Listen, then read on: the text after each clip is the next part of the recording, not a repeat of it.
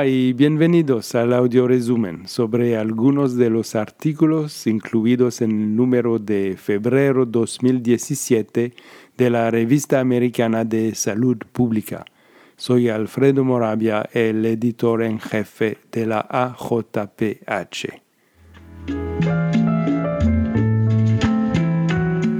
La sección especial de este número de la revista está dedicada a la salud de las personas transgénero, las cuales son personas que tienen una identidad de género distinta al sexo con el cual nacieron.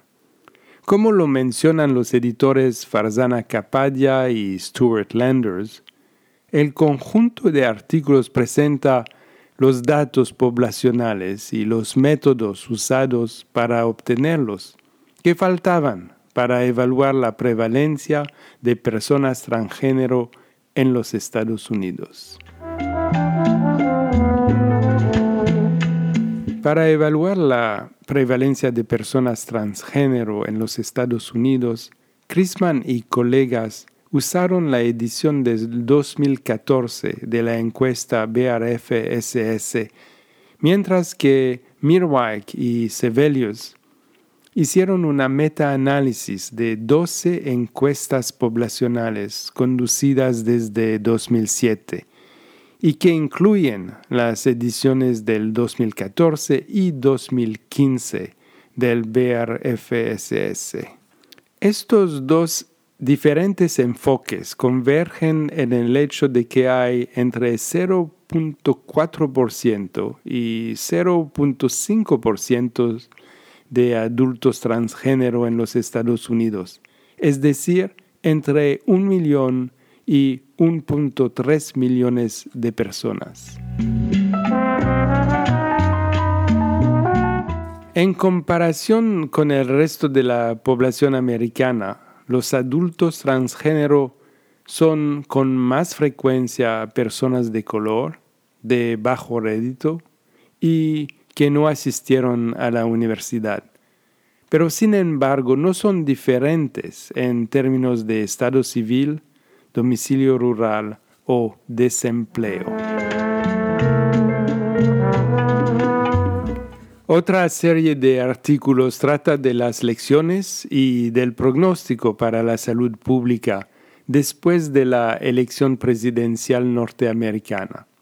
Fox, Galea y Grogan discuten sobre si lo impensable podría ocurrir, es decir, si el presidente y el Congreso podrían precipitar, por primera vez desde la Gran Depresión de los años 30, una crisis de salud pública causada por una pérdida de acceso al sistema de salud.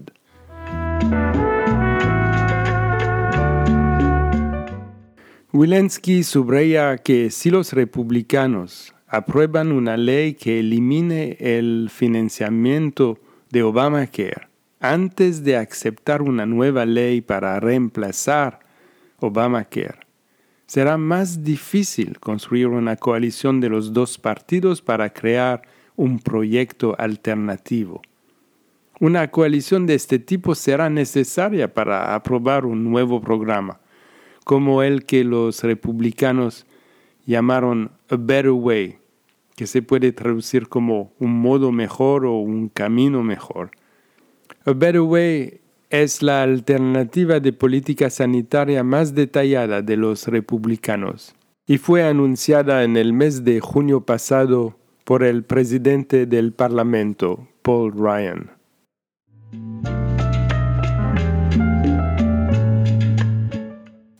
Frank Van Lente plantea que las encuestas políticas fallaron al predecir el resultado de la elección americana por la misma razón que las encuestas de salud pública no dan una imagen global de las poblaciones estudiadas.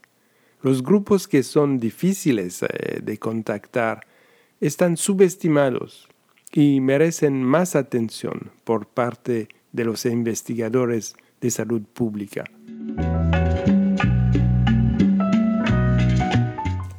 Por último, James Buller observa que en los Estados Unidos el uso de la fuerza mortal por la policía es casi 3 veces más frecuente contra los negros y los hispánicos que contra los blancos.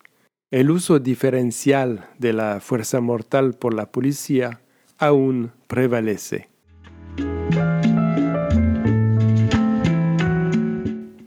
En la sección de los libros, David Cloud hizo la reseña del libro de Elizabeth Hinton, From the War on Poverty to the War on Crime, The Making of Mass Incarceration in America, cuya traducción sería de la guerra contra la pobreza a la guerra contra el crimen, la construcción del encarcelamiento masivo en América.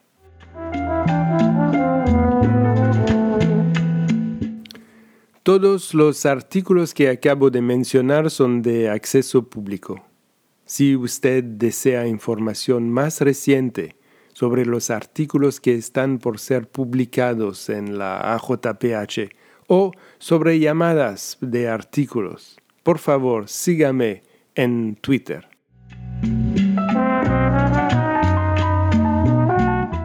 Muchas gracias por su atención.